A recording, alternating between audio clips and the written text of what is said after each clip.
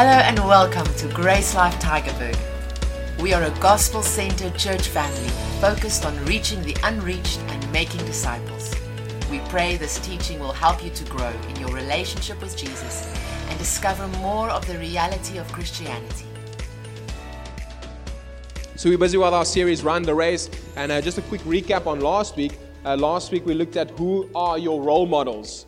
And 1 Corinthians chapter 4, 14 to 16 from the Message translation says, I'm not writing all this as a neighborhood scold to shame you. I'm writing as a father to you, my children. I love you and want you to grow up well, not spoiled. There are a lot of people around who can't wait to tell you what you've done wrong, but there aren't many fathers willing to take the time and the effort to help you grow up. It was Jesus who helped me proclaim God's message to you that I became your father. I'm not, asking you to do anything I'm not already doing myself. And so last week was a super blessed word, and we asked this question, who or what are you following, admiring, honoring? Is it someone whose life is laid down for the King and His kingdom? And if it's not, you should be asking questions and should be wondering and doubting whether you should be following those people or following what you are following. And the rest of the teaching you can find online, but it was a great word with regards to every one of us has role models. Every one of us have people, things that we are admiring, that we are following. Whether you know it consciously or subconsciously, it is a reality. And every one of those things, and even you yourself, are a role model to someone else, whether you know it or not. The life that you are living. We had this, I believe Marcus shared this at Life Group as well. As parents, you're already by default a role model to your children. They're looking up to you. And so there's a responsibility to that. How much of your life is echoing a life laid down for the King and His kingdom, for His purposes? And so the people that we spend time with, the people we spend most time with are the people who are going to rub off on us the most. And so make sure those people are about the Father's business. Because if they're not, you're going to start looking like them, acting like them, living like them.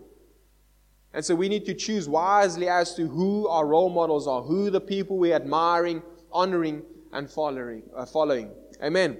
So this morning we are looking at characteristics of an Olympic athlete. And I believe the Olympics, Summer Olympics are coming up next year, right? I think so. Can I get a nod? Some of you following those Summer Olympics? None of you. Wow. Goodness. I'm pretty sure it's next year. In France, if I'm not mistaken. But that's besides the point. Who of you knows the guy by the name of Michael Phelps?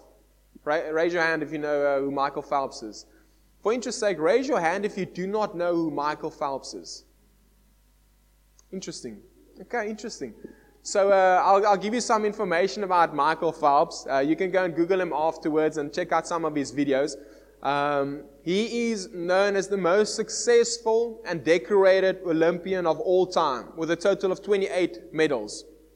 28 medals, Olympic medals, and he also holds the all-time record for most Olympic gold medals, and then also the most gold medals in an individual event, meaning a specific Olympics within that season or that year, which is 8 gold medals, which is a lot.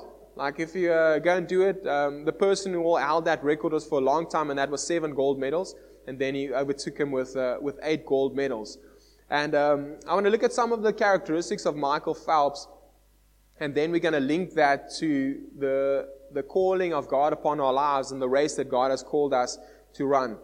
And so some of the characteristics and just the life of Michael Phelps that led him to become the most decorated Olympian of all time is that his training regime looked like following. So he swam about 80 kilometers per week.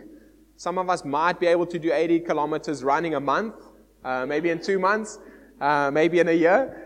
And so he swam about 80 kilometers a week. He went to lift weights 3 times a week, and he trained for about 5 to 6 hours a day, 6 days a week. He also trained on his birthday and Christmas Day. Now, so those are just a little bit of context. So obviously, if we look at someone like Michael Phelps, it's a profession, it's a full-time job, right? But just because it's a full-time job doesn't mean it's just easy, just because it's a sport. Like oftentimes we look at professional athletes and we think like, oh, that must be so much fun, like just to train all day. I think all of us would be like, oh man, that would be amazing. Like if I could just train all day and get paid to train all day. I think that feeling and the emotions wear off quite quickly when you choose to train on your birthday, when you choose to train on specific days where other people have fun. They go out and I'm not even going to talk about his diet, but you can imagine, I think he burned about 8,000 to 10,000 calories a day. So you can imagine how much food he must be consuming to sustain and to regenerate his body. But a side note, and this is worth mentioning, Michael Phelps, most decorated Olympian of all time, he retired once and then he made a comeback. But after his first retirement from the sport, he went into severe depression and he actually thought about committing suicide. And why that's worth mentioning is because nothing you achieve in this world could ever make you happy. Nothing you ever achieve in this life can give you the satisfaction, the fulfillment, and the contentment that God created you to experience in union with Him. I'm not saying Michael Phelps is an unbeliever. I don't know whether he is a believer. But even if he is a believer, there's obviously something he doesn't know. Because if he knew what he had as a believer, he would not consider committing suicide. Because there's so much to live for in this earth. There's so much to accomplish. And imagine him with that kind of title, with that kind of status, how much influence he has. And so, looking at the life of Michael Phelps, I want to just jump right into Hebrews chapter 12, verse 1 to 2. And it says, "Therefore, since we are surrounded by so great a cloud of witnesses, let us also lay aside every weight and the sin which does cling so closely, and let us run with perseverance the race that is set before us, looking to Jesus, the pioneer and perfecter of our faith, who for the sake of the joy that was set before Him endured the cross, disregarding its shame, and has taken His seat at the right hand of the throne of God." Whole bunch that we can get into here as well this morning, but just focusing on the life of Michael Phelps. And obviously the decisions that he made, the sacrifices that he made was with a goal in mind. Right? He didn't sacrifice those things. He didn't train like he trained just for the sake of. But there was a goal in mind, the Olympics. And potentially he could have thought to himself like, I'm going to be that greatest Olympian of all time. I'm going to beat that record of so-and-so who had 7 gold medals in a specific single event. And so he had a goal in mind. And each one of us, we need to ask ourselves the questions, what goal do we have in mind? Is it the goal that Jesus had in mind? What goal was that? Looking to Jesus, the pioneer, the perfecter of our faith, who for the sake of the joy that was set before Him endured the cross, disregarding the shame, and has taken the seat at the right hand of the throne of God. Jesus had a goal in mind. Guess what that goal was? You and me. Jesus' goal has always been people, man's salvation. And when that becomes our goal, our lives will start taking shape. We'll start experiencing a satisfaction that no career could ever give you, that no form of exercise would ever give you. How can I say that? Because I've been there. I've tried different things. And it doesn't work. It doesn't satisfy. It doesn't fulfill. And if you look at the Word, and you start studying the Word, you kind of have a duh moment. That's why they were called the disciples. Because it's the truth of the Word is very plain. It's very simple. Life is very simple when we yield to and we surrender to the love of God, what He's laid down for us, what He sacrificed for us, and we start running this race that God has set before us. Because that's what we're seeing there. There's a race that has been set before us. There's a specific way in running this race. And we're going to look at some of those things in a moment. There's a specific way to running this race. And one of those is looking to Jesus. Learning from Him. How did He run this race? What were the things that He valued? What He laid down? And learning from Him. But running this race, while is going to require 3 words that is going to get all of you guys very excited, I know. The one is this discipline. The second one is sacrifice, and the third one is obedience. I know those are like words that always get people in grace circles excited, super excited. Discipline, sacrifice, obedience. Sarcastic Ettienne there, if you didn't pick it up. But all of these attributes and characteristics are those of someone like Michael Phelps. Super disciplined, super obedient, and laid down a lot, sacrificed a lot in order to achieve what he achieved. And these are all characteristics of every man or woman of faith ever worth following. These are all characteristics: discipline, obedience, and sacrifice. All characteristics of every man or woman that you find in the Bible that you've ever found following Christ. These are characteristics and attributes to their lives. So we have to ask ourselves this question.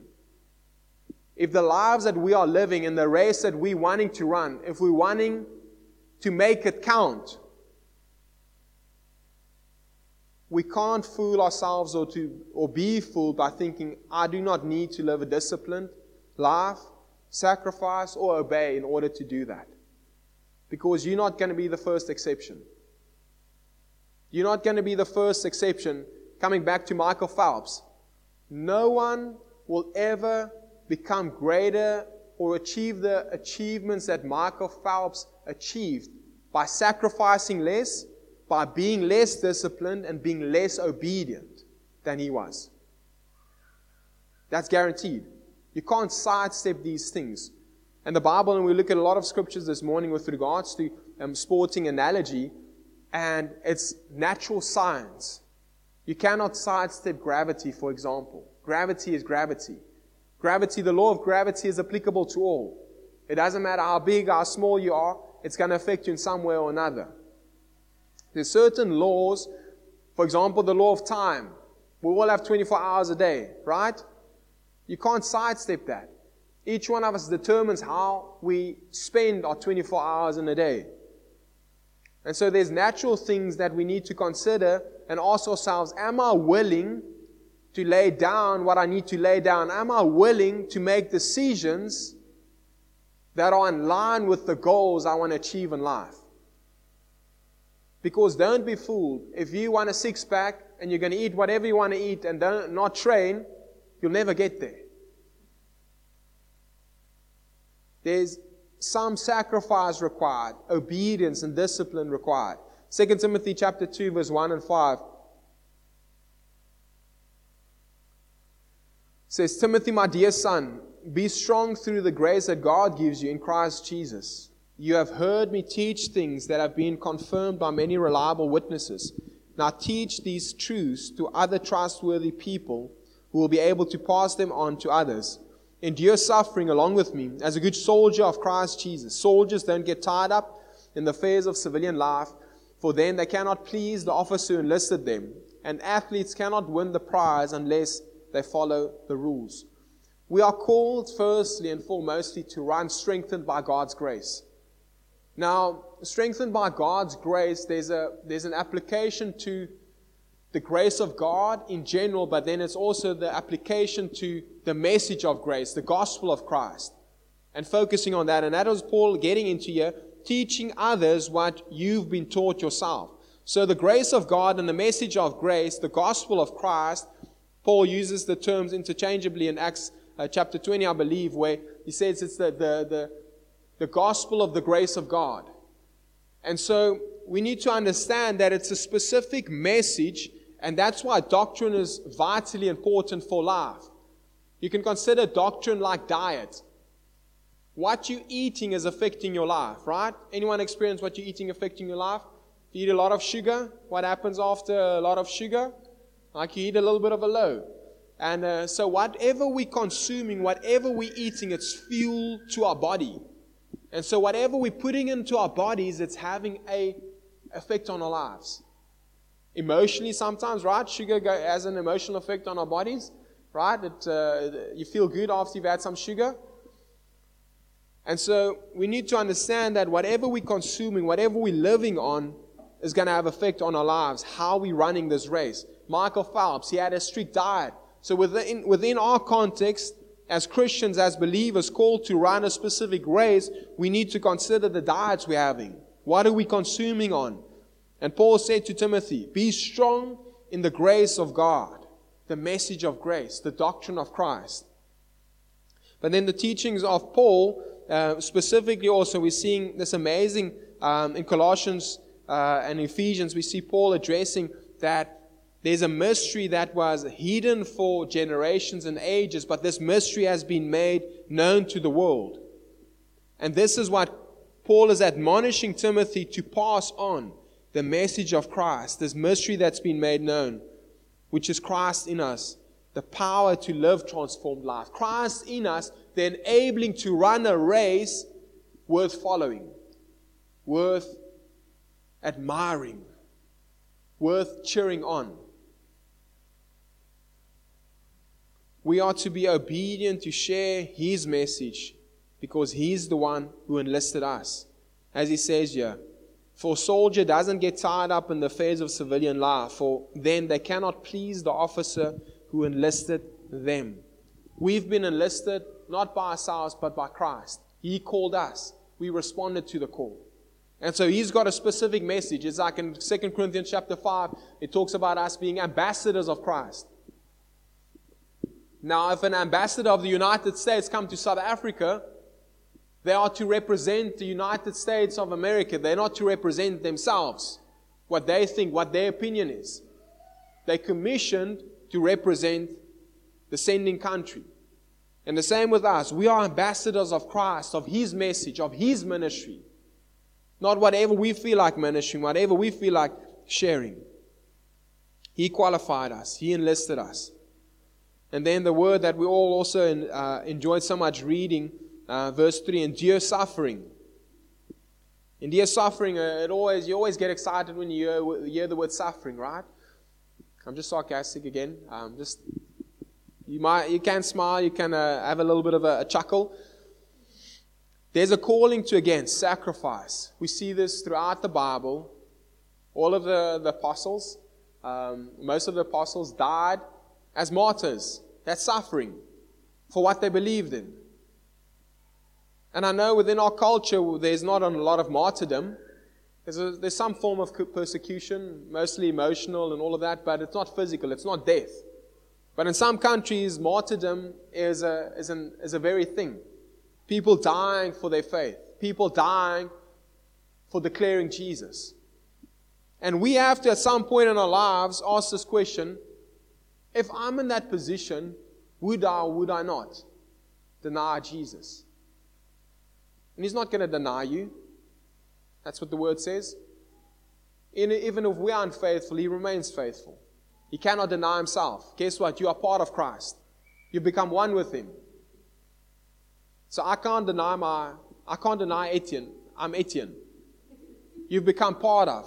Hence we are called the body of Christ. That's if you said yes to Jesus. Now that's maybe a teaching on its own, and we might get this at some point. But we need to understand that there's an enduring for us within this life. And we have to ask ourselves, if we are ever to be put in that position, would I declare Jesus as Lord, or would I kind of buckle under the pressure? And the degree to which we are setting our lives up, the degree to which we are running our races and the decisions we're making, consider now Michael Phelps again. When you've made specific decisions within your life and you're continually making those decisions consistently, time after time after time again, when there's opportunity to buckle or to compromise, it's the more you do it, the easier it becomes to not compromise, to push through. That's the amazing thing of persisting and enduring. The more you do it, the easier it becomes. So if you've sacrificed once, it becomes easier to do it again and again and again. And then before you know it, it's part of your nature, it's part of your DNA. And so for us, within this race that we're running, I want to encourage each one of you. Maybe you're not running well at all. Maybe You're one of those people you just feel like you're far behind and it's hopeless, and why are you still on the field, like just kind of retire. I want to encourage you, don't listen to the voice of the devil. While you're breathing, you've got a calling, you've got a purpose, you've got a destiny, you've got a race to run.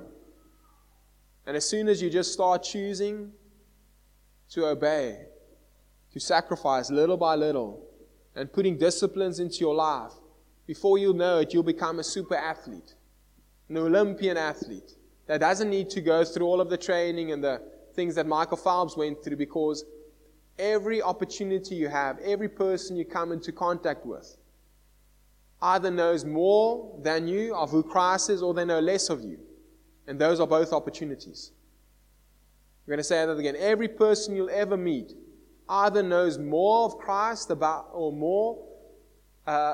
Christ and having a deeper revelation about who Christ is than you, or they know less. Both is an opportunity. One is to grow and receive from them. The other is to give to that person who knows less to you, than you. That's called discipleship. Receiving from and then giving to. That is what we are called to. That is how we're going to reach this world.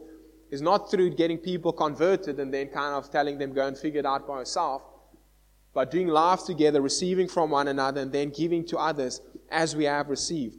Hence, Jesus saying, it's more blessed to give than it is to receive, because there's a blessing in giving, not just financially, but giving the word, giving Jesus to people. There's such a blessing when you step into that moment and you're sharing Christ with someone, and the lights go on and they say, yes, Lord. It's an awesome moment. And I want to encourage you guys, you'll never experience that unless you purpose in your heart that you want to engage with that you want to be part of what God desires in this earth. Men's salvations and men growing in understanding of who God is. Then this phrase and this concept of a soldier doesn't get tied down in civilian life. We'll look at another scripture from Philippians right now. But it's amazing metaphor of, if you look at, again, soldiers or people going to war, again, they've been enlisted for a specific purpose. And probably the U.S. Army is, I think, the greatest example that all of us have experienced because of movies and all of that, and because of their camaraderie, and they're quite outspoken about, obviously, honoring soldiers of war and etc. But you see this sacrifice, this laying down of lives for a greater good, right? For what is it? What's their phrase? The Americans, the soldiers. What's their phrase? It's on the bill as well. Any American lovers here? I know there's a few. You shy now. No, so there's a laying down of, there's a sacrifice when it comes to war, because it's not about you laying down your life for the greater good. Even with, you hear many stories of, and we looked at this in the series as well, of people laying down their lives, and by them doing so, it gave opportunity for the second wave and the third wave to actually take ground and actually achieve victory. And so within the Christian life, and that is Paul's encouragement here, is unless we become sacrificial in how we're running this race called life, we'll never achieve the goals that God has set before us. We'll never be the people that others look to and say like, man, I want to run my race like that. Man, I want to do life like that. And that's the invitation for all of us. It doesn't mean that you need to look like me or Shane or your favorite online teacher that you're following. But there's a sphere of influence that you have right now. It might just be one person, but that one person is enough. And that's I think oftentimes the challenge within the Christian walk is we look at the world and we look at the bigger picture, and we can get overwhelmed and paralyzed to think that, man, what point is it going to make for me? But for that person, it's going to matter. For that one person, it matters. And so let's not despise the one person because we're looking at the bigger picture. Start with the one. Be faithful with the one. And before you know it, that one could also potentially be someone who becomes a mass evangelist or whatever, or missionary. And you are part of their life. You are part of the harvest that they're going to be harvesting because you are faithful to minister to them. Philippians chapter 3, 18 to 19 says, "For many walk, of whom I've told you often, and now tell you even weeping, that they are the enemies of the cross of Christ, whose end is destruction, whose God is their belly, and whose glory is in their shame, who mind earthly things." And so oftentimes we think people who are enemies of the cross are just unbelievers and people who are atheists, specifically coming against Christ and who Jesus is and fighting against that. And yes, that is part of it. But here is an interesting elaboration, description of what an enemy of the cross is. In verse 19 says, "Whose end is destruction, whose God is their belly." Who have you ever been led by your belly? Now, I'm not talking physically where your belly is like going ahead of you and leading you always. I'm talking about like making decisions based on what your stomach is telling you, or what your flesh is telling you. That is what the instruction is here. So all of us have been there. So there's a specific message that he's portraying here, whose end is their, or whose God is their belly, whose glory is in their shame, and who mind earthly things. Again, minding earthly things. Who of you have ever minded earthly things more than you mind heavenly things? My hand is raised. Good. Thanks for your honesty. And so when we're minding earthly things, we cannot advance the message of the cross. Then we become enemies of the cross. We're opposing that which Christ desires for men to be saved and to come to knowledge of the truth. So when we're running this race and we at times minding earthly things, we are hindering ourselves of running effectively, and we're leading and being a bad example to those who are following us. So we need to understand that being enemies of the cross isn't just the extreme, the people who are living in sin, the people who are murdering, all of those extreme things that we think about. But being an enemy of the cross also just boils down to being carnally minded. Being led by your emotions, being led by circumstances. Minding earthly things. And again, there's not a need for us to feel unworthy or to feel condemned, but allow yourself to be liberated. Because as we're looking at the Word and looking at this race that we've been called to, and what it means to be an Olympian athlete, so to speak, within the kingdom of God, there's truths that we need to receive and ways that we can respond to this Word that we'll get into at the end of the message. But let's not feel condemned and then shut off and not receive any more of the message, but be encouraged that as we're receiving truth, we can experience freedom. As we're embracing truth, we can experience freedom. Because it's only the truth that you embrace that can set you free. Because that is the knowing that we see in John chapter 8, verse 32, that it's talking about. Because all of us are hearing the same truth here this morning. But not all of us will experience the same degree of freedom after we walk out of here. Why is that? Because every one of us, our responses to this message would look different. And so there's a response for us every time we come to the Word, every time we're in a gathering. There's always a response to the Word, what we're seeing in the Word, that we are called to. And if we're not making a response, we cannot grow. We cannot mature. The same with my two sons, Chris and Michael, who've left because they've been a little bit difficult this morning. Not difficult. What's the politically correct word? Challenging. Children. They're just children. They're just children. Shame. They're amazing. They're awesome. And so for them to mature in life, there's things that they need to respond to. Michael is growing up and maturing as he's responding even to the things that Chris is doing and how Chris is doing it. And then he's mimicking it. And he's copying Chris. And then he's growing and he's maturing. And he's learning what he can do and what he can't do yet. And so for us as well, within the body of Christ, there's looking to different people and having people that are role models that we are following, that we're doing life with, we're learning from. And by doing so, guess what happens? Maturing. But there is a response required. Now, an interesting thing that we also get into here, that Paul says, there's specific rules that we need to run by. Because like any race, swimming, for example, with Michael Phelps, he's a swimmer for those of you who didn't know. So he was a swimmer, and within that context, like swimming has got specific rules, specific things that you need to take note of. If you don't take note of those things, again, like Michael Phelps, he would have never accomplished the things that he accomplished if he didn't take note of the rules of swimming and the rules of all of the races that he competed in. And when we're talking about rules and the race that we've been called to run, I'm not talking about the 10 Commandments, which some of you probably thought about. But let's get into 1 Corinthians chapter 9 quickly. 1 Corinthians chapter 9, verse 19. We'll read from verse 19 to 25. We'll jump into some of the verses. We'll look at other translations as well. The New Revised Standard Version, primarily we look at that from this passage. And it says, "For though I am free with respect to all, I've made myself a slave to all." Now, none of us obviously like that word, being made a slave to all. Now, being made a slave by someone else is wrong. It's illegal, actually. But choosing to become a slave is a different story. Right? Being made a slave is wrong, and God opposes that, and it was never God's intention for this earth. But choosing to be a slave and becoming a slave is a different story. It's a matter of sacrifice, and what is the purpose? And what Paul explains the purpose to the church, and he says, "I've made myself a slave to all, so that in order that I might win more of them.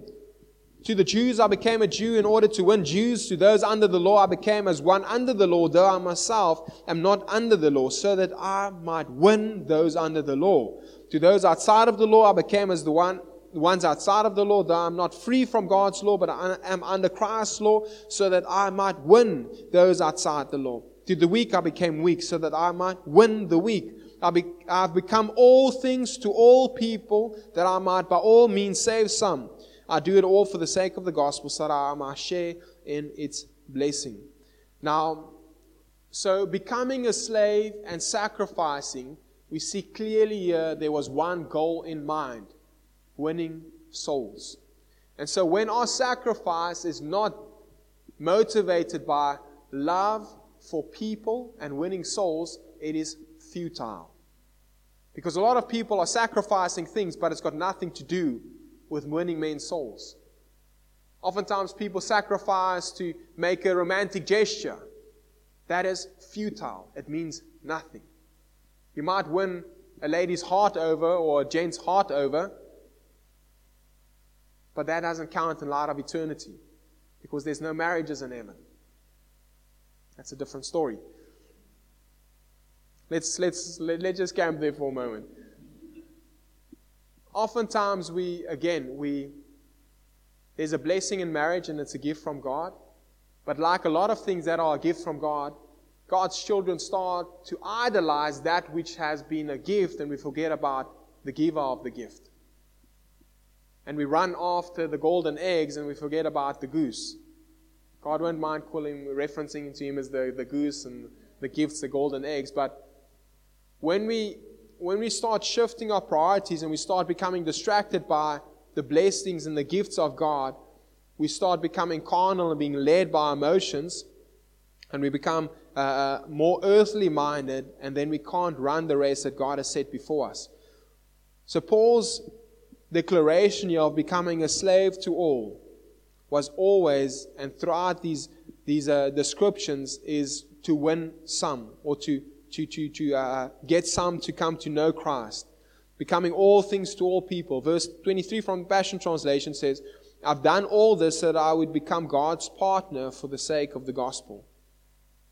I've done all this so I become God's partner for the sake of the gospel. This is beautiful, because what this partnership is again echoing is God could have done what He wants to do in this earth many other ways, but He chose to do it through you and me. And some of you might be like, it's such a burden. You don't understand the nature, the heart of God, because it's a privilege to be a partner to the King of Kings. It's a privilege to again, like there's nothing that has given me as much joy and satisfaction as in moments where I share the gospel with someone, I share Jesus with someone, and I can see them opening up their heart more and more to the love of God, to the point where they say, I believe. Nothing comes close to that. My marriage was amazing, and Catherine would appreciate this as well. Like standing at the pulpit and saying yes to her, that was amazing, that was awesome. Having kids, it's amazing, it's awesome. But nothing compares to the partnership with God in making His dream a reality on earth, for men to be saved and to come to knowledge of the truth. And you might think that, that's a little bit cliche. That's fine, you can think that. But that has been my experience, and that is what we're seeing in the Word here. And again, any man or woman of faith ever worth following have had these things in their lives, where the race that they are running, they're dedicated to it. It's a life of sacrifice, a life of obedience, and a life of discipline. Verse 24, continuing on, and then New Standard Revised Version says, "Do you not know that in a race runners all compete, but only one receives the prize? Run in such a way that you may win it. Athletes exercise self-control in all things they do. They do it to receive a perishable wreath, but we an imperishable one." So again, the picture here, an analogy of running a race, and there are certain rules. There's ways to run. And ultimately, as we see in the life of Michael Phelps, and after retirement wanting to, or contemplating committing suicide, the wreath that he won, the 28 medals, 8 gold medals in one event, it's perishable. It cannot bring you joy. It cannot bring you satisfaction. And so I want to challenge you here, even this morning, the goals that you've set for your life. How much value, how much of your worth, how much of your identity is linked to those things? Because if it's not Jesus and men's souls, it is perishable. And it will not give you what you think it is going to give you. I'm prophesying right now, and it's not prophetic in a sense of like, it's just obvious, it's just common sense, according to the Bible, according to the instruction of the Word. Whatever you're running for right now in your life, if it's not Jesus, looking to Him and what He said before us, it is perishable. And it will not give you what you think it's going to give you. Whether it's marriage, whether it's having children, whether it's a promotion at work, whatever it is. Seek first the kingdom of God. What is that? Seeking Jesus. Seeking to run like He ran. Seeking to run like the apostles ran. Seeking to run like the women of faith that we see in the body of Christ today. Running like that. Learning from one another. Drawing from one another.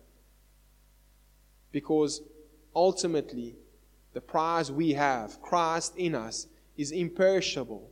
But God's desire is for not you only to experience that, but for every person that you know to also experience that. Verse 25 says, "And every man that strives for mastery is temperate in all things. Now they do it to obtain a corruptible crown, but we an incorruptible one." Again, like I said, Phelps planned his whole life around becoming the best Olympian athlete of all time. It's obvious in his planning and his decisions that he made, the sacrifices, the discipline. His whole life was planned around that. How much of our lives are planned around becoming the sons or daughters God created us to be, who will get the well done, good and faithful steward? Think about that for a moment. How much of your life is planned to run this race? Like, for example, Michael Phelps planned his life to run that race of becoming the greatest Olympian of all time.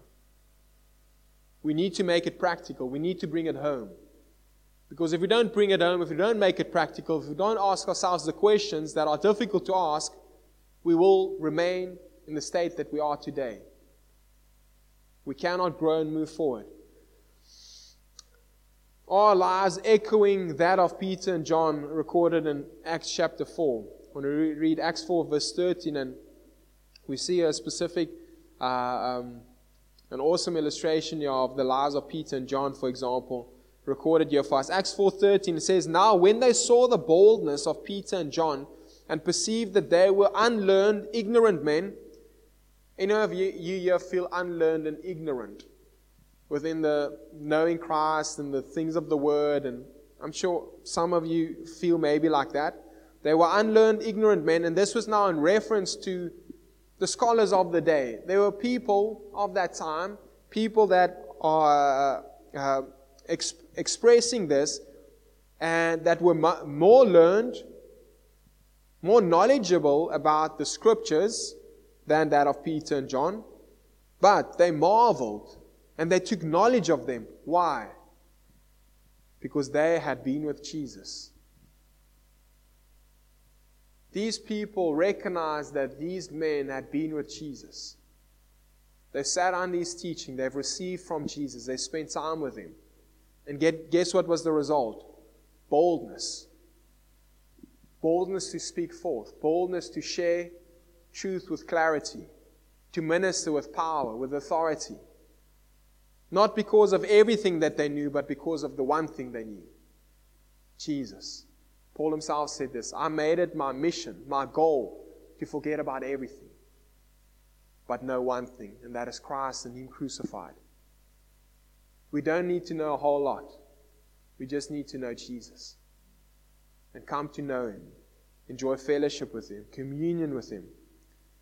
Verse 26 and 7 says, For that reason I don't just run for exercise or box like one throwing aimless punches, but I train like a champion athlete. I subdue my body and get it under my control so that after preaching the good news to others, I myself won't be disqualified.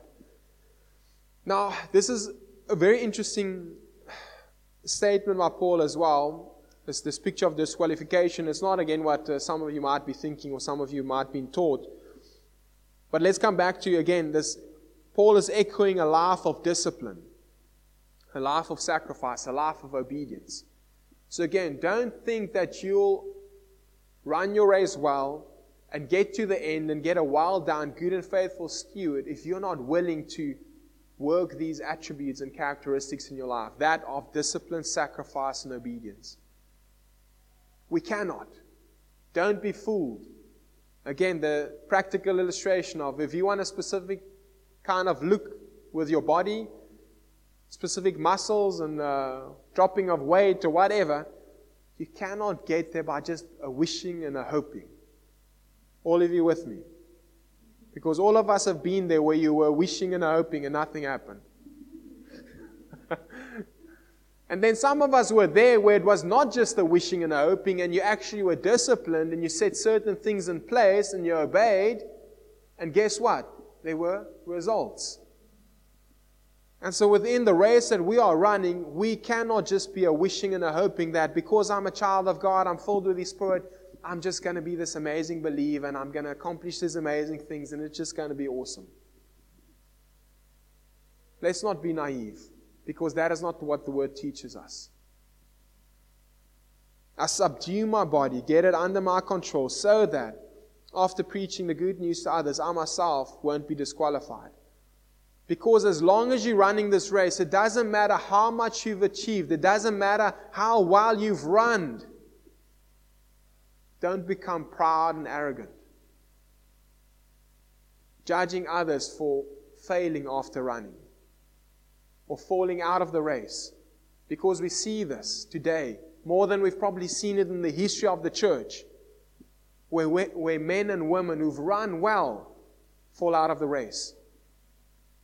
Now, it doesn't mean that they're not saved anymore. It doesn't mean that there's not grace for them. But their ministry is completely disqualified. Their influence has been lost. And so let's not fall into that trap. Let's continue running this race well. We're coming to a close. Next chapter of 1 Corinthians, chapter 10, jumping into verse 23 to 27, it says, all things are lawful. Again, he's echoing the same message. All things are lawful, but not all things are beneficial. All things are lawful, but not all things build up. Do not seek your own advantage, but that of the other. Eat whatever is sold in the meat market without raising any questions on the ground of conscience, for the earth and its fullness are the Lord's. If an unbeliever invites you to a meal and you are disposed to go, eat whatever is set before you without raising any questions on the ground of conscience. This is funny. This is a scripture that we often share on mission trips as well. And the encouragement is this, or the challenge is this: eat whatever is set before you. And I've heard some intense stories. I haven't experienced so much intensity of this invitation. And what does this all boil down to? It's not rigid in the instruction itself, but again, in what is the overall message, which is not seeking your own advantage and seeking opportunity to that which you do to be an opportunity of opening up the door for someone else to receive Christ. And so again, as in the previous passage of Scripture, let's jump down to verse 31 quickly. And chapter 9, chapter 10, Paul is echoing the same message. Verse 31, so whatever you eat or drink or whatever you do, do everything for the glory of God. Give no offense to the Jew or to the Greek, or to the church of God. Just as I try to please everyone in everything, I do not seek my own advantage, but that of many, so that I or they might be saved. So in this life, yes, you've got freedom. Yes, God is not holding anything against you.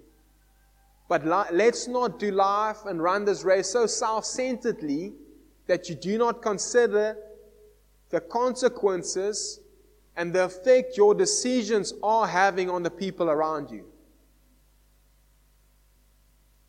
I'm not going to use specific examples, but Paul has given us clear indications here of the food you're eating, or what you're not eating, or what you're doing, or what you are doing.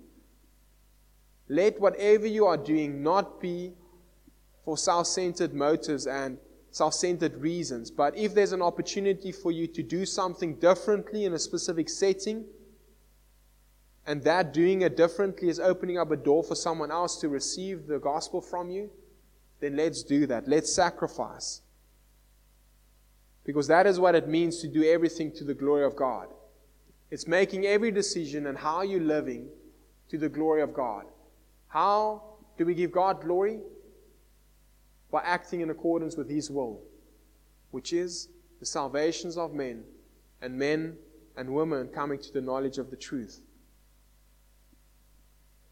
Last passage, Luke chapter 9, verse 57 to 62. As they were going along the road, and this is a challenging passage of Scripture, so if you haven't been challenged yet, then here you go. As they were going along the road, someone said to him, I will follow you wherever you go. And Jesus said to him, foxes have holes and birds of the air have nests, but the Son of Man has nowhere to lay his head. To another he said, follow me. But he said, Lord, first let me go and bury my father. But Jesus said to him, let the dead bury their own dead, but as for you, go and proclaim the kingdom of God. And another said, I'll follow you, Lord, but let me first say farewell to those at my home. And Jesus said to him, no one who puts his hand to the plow and looks back is fit for the kingdom of God. Now, maybe take some time on another occasion to kind of break all of this down really, really beautifully, but I'll just kind of focus in on specific things in light of what we are talking about now, running this race like champion athletes. And like an Olympian athlete as well, says, firstly, following Jesus is not about what you can get from Him, but what He did for you. That's what Jesus is saying here by the illustration of the Son of Man doesn't even have a place to lay His head. So don't make following Jesus and becoming a child of God about what He's going to give to you. Because Bill Gates doesn't need anything from you. Elon Musk doesn't need anything from you. They've got all of the wealth and the material possession in the world. So let's not make the gospel something it's not. Let's not make following Christ and being a believer about what He's going to give to us physically, because He's given something to you spiritually that should be enough for you to live a satisfied, content, fulfilled life. I thought it would go over like that. Following Jesus is not a matter of convenience, but of urgency.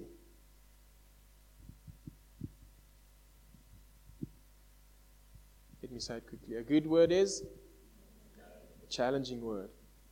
And like I said, I'm not preaching at you, I'm ministering to us. And as you are being challenged, I too am being challenged and have a response to the word that is being shared this morning.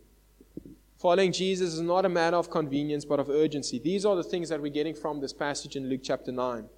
There's a lot more, but I want to focus on these things. So, firstly, following Jesus is not about what you can get from Him, but what He did for you. Following Jesus is not a matter of convenience, but of urgency. Then following Jesus is not for the faint-hearted or lazy. It's a call to surrender and lay down your life. I'm going to say that again. Following Jesus is not for the faint-hearted or lazy. It's a call to surrender and lay down your life. Again, just with regards to that, the example of Michael Phelps, I think it's obvious to say that he was not a lazy man. He was dedicated, committed to that goal. And so, when we're talking about following Christ and being a believer, nowhere in the Bible, in the Word, do we see men and women of faith worth following that were lazy or just faint-hearted. And so, yes, maybe we're focusing on now looking at these characteristics and looking at the disciplines and the obedience and the sacrifice, and maybe you're wondering here this morning, but that just seems way off. Like, how am I going to get there? It's a good question. You're going to get there by taking one step. You're not going to get there by trying to be like whoever you're thinking about right now. You're going to get there by focusing on where you are right now and making the first step into more of what God is inviting you into. It's one step at a time. That is how you win a race. You don't win a race by going from 0 to 120. It doesn't happen. It's one step at a time. You can find more of our free teachings on our website, www.gracelife.ca. And if you're ever in the Tygerberg area, we invite you to join us for one of our gatherings. Our aim is to help you discover Jesus, find family, and experience life. To contact us or to find out where and when we meet, visit our website, www.gracelife.ca.